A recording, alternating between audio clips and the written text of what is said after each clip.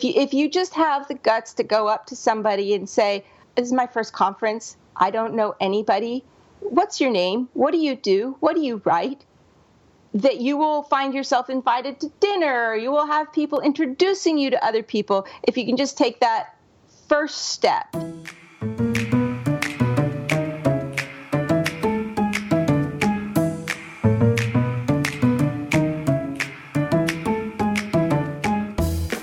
This is Taylor Stevens, the New York Times best-selling and award-winning author of the kick-ass Vanessa Michael Monroe thrillers. And this is the Taylor Stevens Show with my good friend Steve Campbell, where we are kicking writing in the butt, one word at a time. Taylor, we're into May, and I don't know if, I'm sure you didn't have this where you grew up because you're different. But where I grew up, there was always this thing about April showers bring May flowers.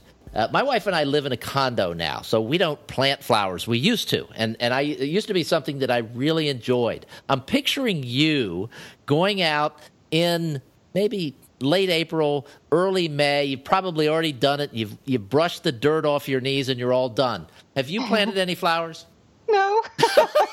How did I know that was going to be the answer? In my daydreams, I am a very earthy, planty, animal-y person. But in practicality, I am an at my desk for hours and hours and hours and hours person. And so maybe one day I'll have the opportunity to, be a growy green thumb. I managed to keep my houseplants alive for a few years. I figured that's a good sign. Oh, that's something. That's something. When we sold the house, my wife was like, thank God we're never going to have to plant the plants again. And I'm like, really? You didn't enjoy that? This was fun. And she looked at me like I was crazy. So for, 15 years, we're doing this together, and I thought we were having fun. Well, and were we you weren't. having fun? I was having fun, yes. You just know that she wasn't. That's very interesting. I like gardens. I like flowers. I like it when it's orderly. I really don't like how quickly weeds grow. We'll see when I finally manage to get my hands dirty how long that lasts. Yeah, we always had to throw mulch around everything to kind of stomp down the weeds to keep them from growing and then go out and pluck them out. But I will say that it's kind of nice not having to deal with that anymore now. Okay, it's Q&A time today, Taylor. We should have special music for Q&A time. You said that last time. All right. Thank you for reminding me. I've got to come up with something. And I think I might just stick it right there. So that'll be our Q&A music if I can come up with something. And if I can't, there'll just be me saying, hey, maybe I should have come up with something. Okay. But anyway, we have a first question. And the first question is, it has to do with the series that you've written. So it's not a general writing question, but it can apply to any series. And the question is, at this point, you have a good library of secondary Monroe characters you could bring back in another manuscript to help Monroe out should she ever need assistance. Have you ever considered doing this? Well, I get asked that, and I also get asked if, I'm ever going to do a book that shows more what happened to characters that showed up earlier and stuff. And this kind of actually relates back to an earlier show we did where we were talking about, do you have the material to make a book, to carry a whole book? And one of the reasons that I haven't gone and done any of these secondary characters or some do come back, but I haven't focused more on them or done like a Miles book or whatever, is that I don't have an idea that could carry an entire book. There are some fascinating characters that have showed up throughout the years. Lumani and the Doll was one of them. Some of the team members in The Catch, whether they were not appreciated by the readers as much as they could have been because I didn't flesh them out enough or because Monroe just didn't like them. Whatever the reason, they are still fascinating characters with fascinating backstories that could show up in books again. But I don't want to do that unless I actually have a solid idea and a good plot that would utilize them, that it didn't feel like I was just writing a book about them for the sake of including them. It felt to me like in reading The Mask, and I'm drawing a blank on the character's name, who, the sort of the antagonist in The Mask, the woman. Sato, yeah. Yes, I mean Yeah. she would make a great. She could easily carry a book if you had the right story.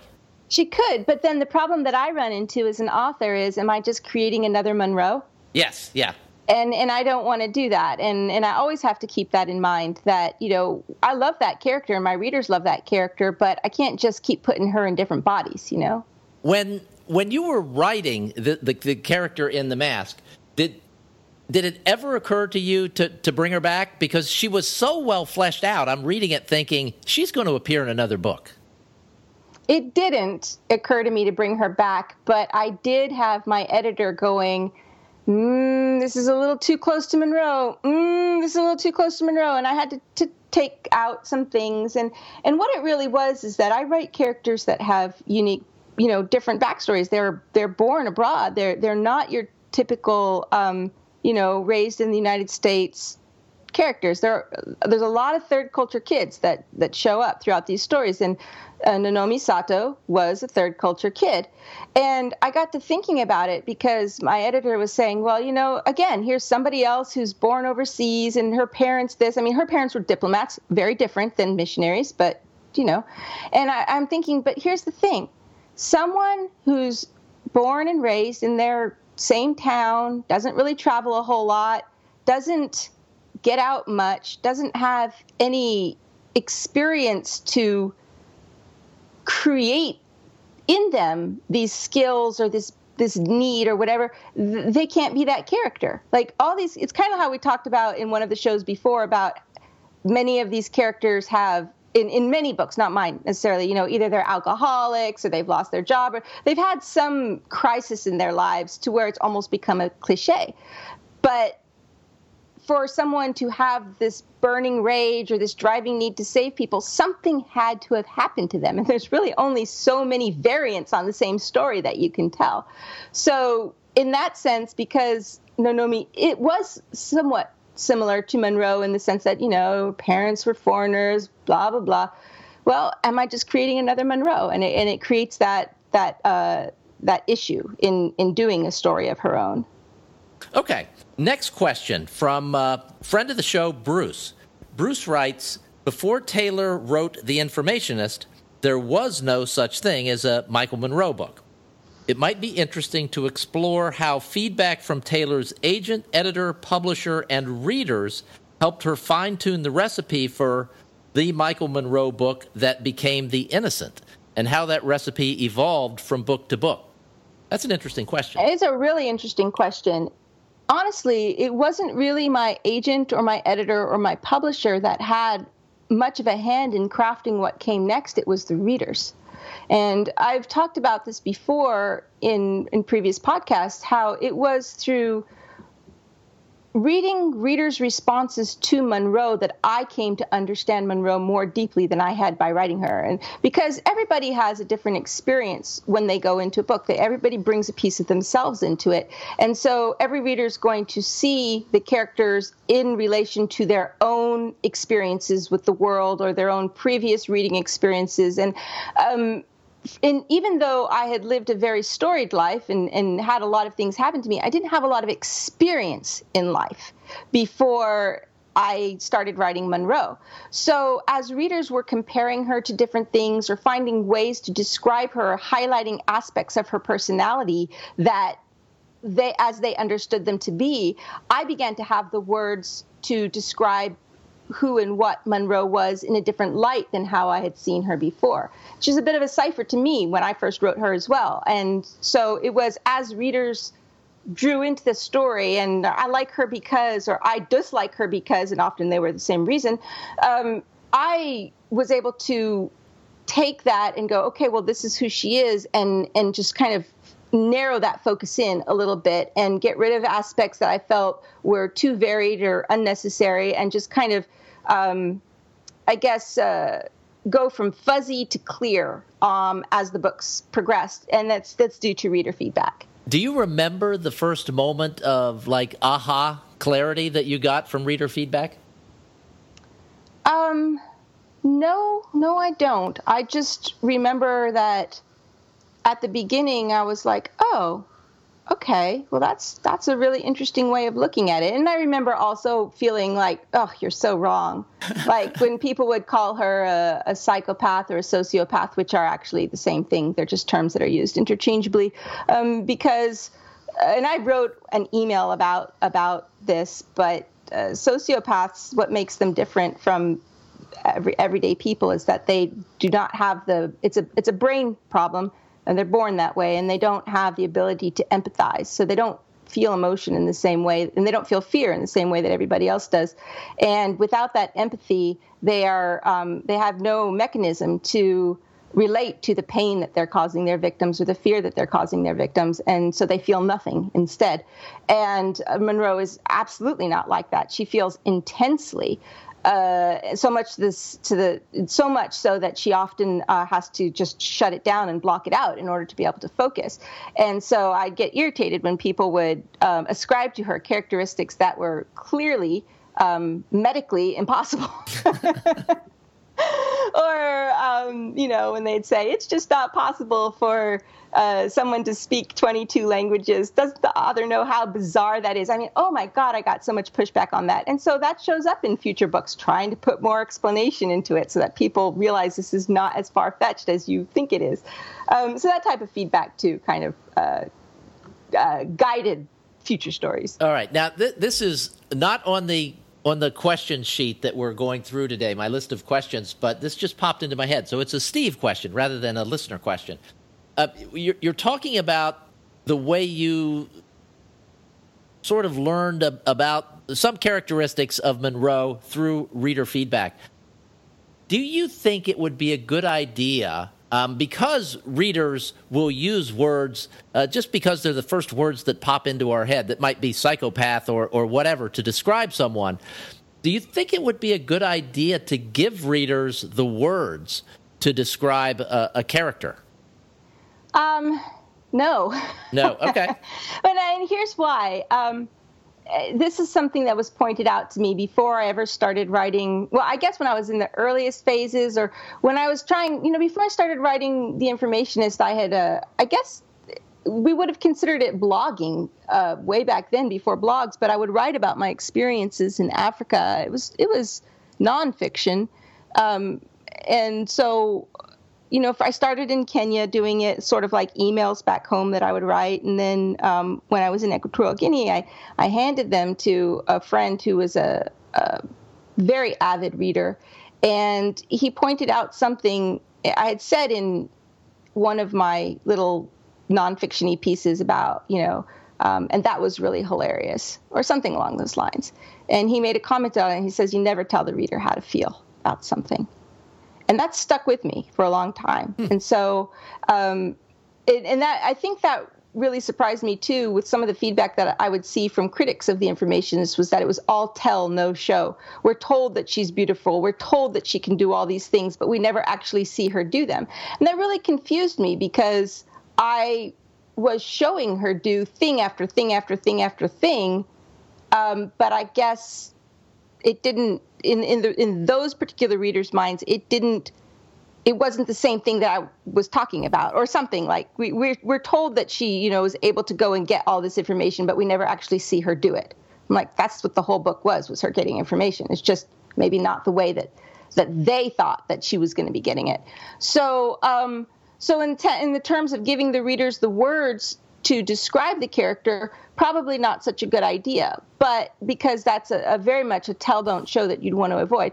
But giving them the words in the sense of what the character is feeling, that'd be great. That's awesome. But at the same time, at that point, the reader then begins to draw their own conclusion. And I just realized, I remembered one word that came up a lot, one phrase that came up a lot, is that her morality was situational. And that morality never even crossed my mind when I was writing the story. It was that she's doing what needs to be done in the moment. So when the readers gave me the words, morality is situational, it became a case of, all right, well, if she's the type of person whose morality changes based on the subject, what are the principles that she lives by? And that grounded me more in the decisions that she would make moving forward based on what, and I made it clear in her thoughts why she was doing what she did, or at least I tried to. Oh, that's interesting. There's a lot of interesting things in there. Like I had no idea you were writing while you were in Africa, and somehow or other this was online somewhere. No. Okay. It was just emails or okay. It was before blogging, so okay. But I'd been collecting them, and at one point I was like, well, maybe somebody would find these interesting, and I had printed out a bunch of them and handed them to this friend and said, well, what do you think about these? Is there anything here? And he said, and he's like, it was not the level or quality of writing or storytelling that anybody who's familiar with my work would even recognize. I can tell you that much. So you're saying that you didn't just kind of come out of the writing womb this way? Steve, have you not been listening? All right, we have one more question. Now, we talked a few weeks ago about writers' conferences, and I said during that show that a question had popped into my head, and thankfully a listener wrote in a question about writers' conferences that I'm going to use, and then I can ask my question. The question is, not my question, but the listener question. Would you recommend that new writers and authors attend conferences? And then what should a first-time author expect? So it's two questions, and then I have a third. Okay, so the fun one is that what should a first-time author expect?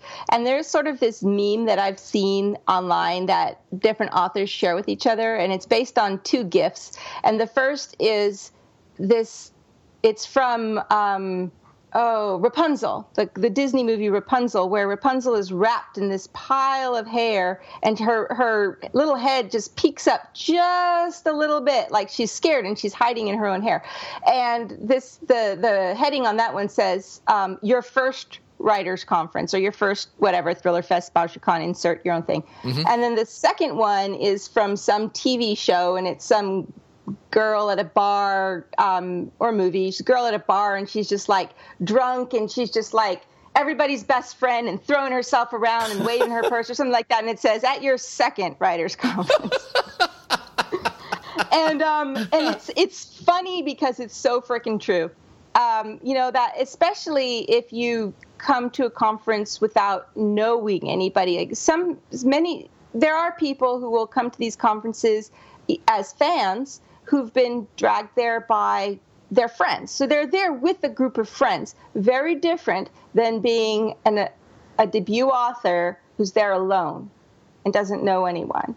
So I've heard that different genres conferences are a little different, and I've only ever been to like mystery thrillers, whatever, but mystery thriller conferences are, the attendees are very welcoming and very friendly and helpful, and it can be very intimidating when you're standing there at the bar talking with 3 or 4 people. You've just written your first book, finally got a contract on it. It's going to be published in 6 months, and everyone else in that conversation is either, on the New York Times best-selling list, has a movie deal, is on their 17th book or whatever, and you just feel like, what the heck am I doing here? I'm a fake. I'm a fraud. These people aren't going to like me.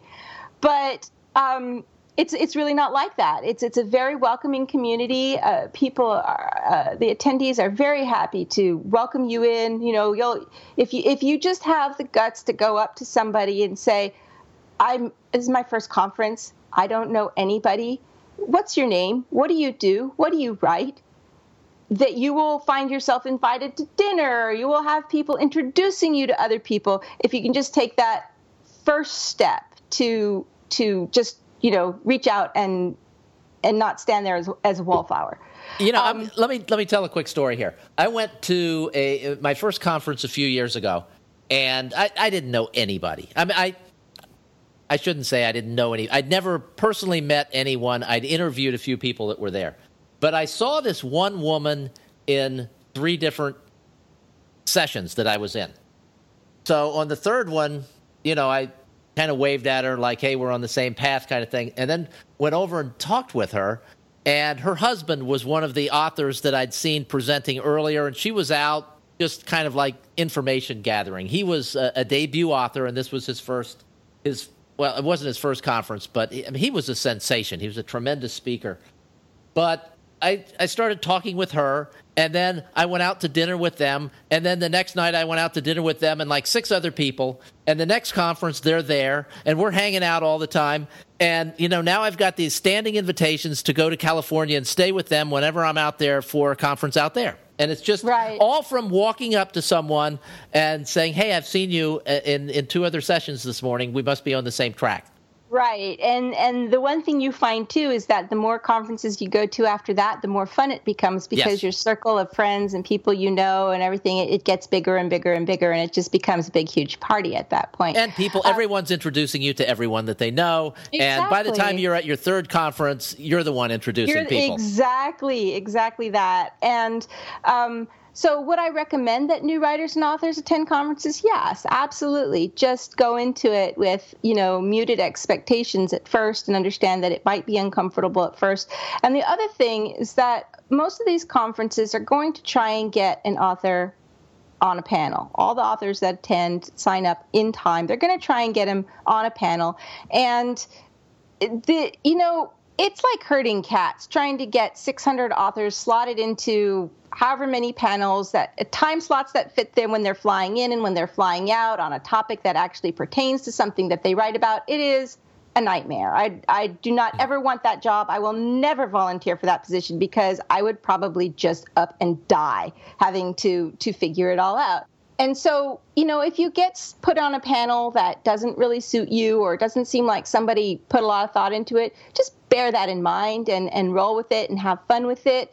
If you're on a panel, just one thing that I really wish people would keep in mind is that you are not there to try and sell these people on buying your books, because half the people in the audience are going to be other authors. They are not your market.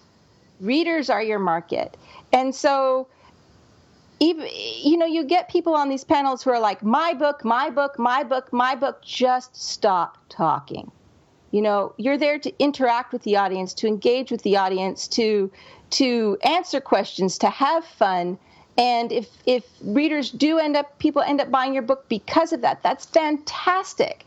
But don't get up there and just talk about how awesome you are and how awesome your books are, because you're really going to want to. Your ego is going to be there trying to compete with all these other awesome people, and you're going to be like, hey, I'm good too, and just, be the bigger person and just let it go, because the time to sell books is in the bookstores, online, when you're doing your own speaking events, when you are the star of that show. So that would be my little bit of advice to, if you're going to be on a panel for the first time, don't be nervous. Everything's chill. Everybody's winging it just like you are.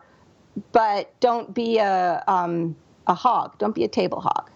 And that's really good advice, because those people stand out like a sore thumb. And I don't think they recognize it, but everyone in the audience does. All right, here's my question that came to mind for me a few weeks ago while you were talking. One of the things you said was, this was my first conference, and everyone comes up to you and says, what do you write?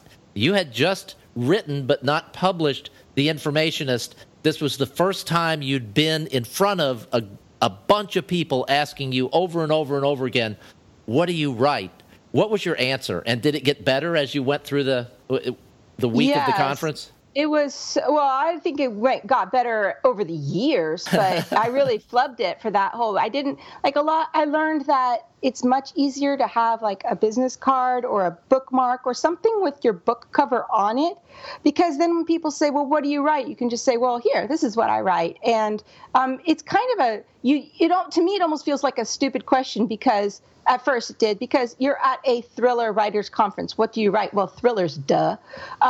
But really, they're looking for that's just a shortcut question. Yeah, it's an awkward way of starting a conversation. Yeah, and so really what they're asking is, do you write something that might interest me? Do you write something like, who are you? What do you have?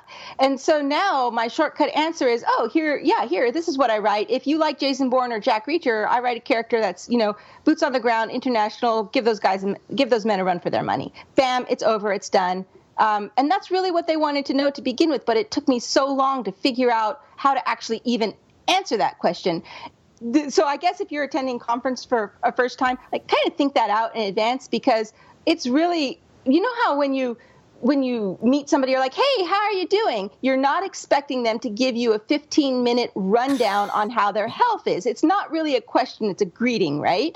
Well, it's kind of the same thing with well, what do you write? It's kind of like a how are you? So you really don't want to spend 10 minutes going over, well, my character this and the story this. And no, please. That is such a mark of a newbie, of somebody who's there for the first time. Just give it to them in 30 seconds and move on to something else. And if they want more questions, they'll ask you, more. If they're curious, they'll ask you more questions. But be prepared. People will ask you, and have your 30-second pitch ready. And if you're not comfortable giving a 30-second pitch, get the bookmarks made up. It'll cost you $50, and it's an easy way to just avoid that whole thing. Just say, here, this explains exactly what I write. Tell me what you write, and then you're done. Yeah, exactly You're into the conversation. That. Yeah, exactly.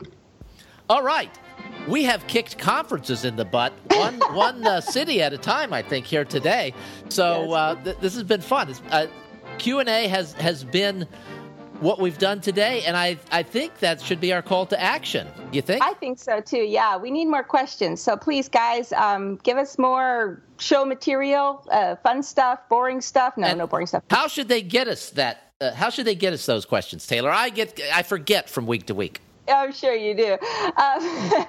The easiest way is to email them to me at contact@taylorstephenbooks.com, because then I'll get them to Steve and we'll sort that out. Or you can get them to me on Facebook, but then I'm just going to have to email them to myself. So really, email is the very best way. Contact@taylorstevensbooks.com.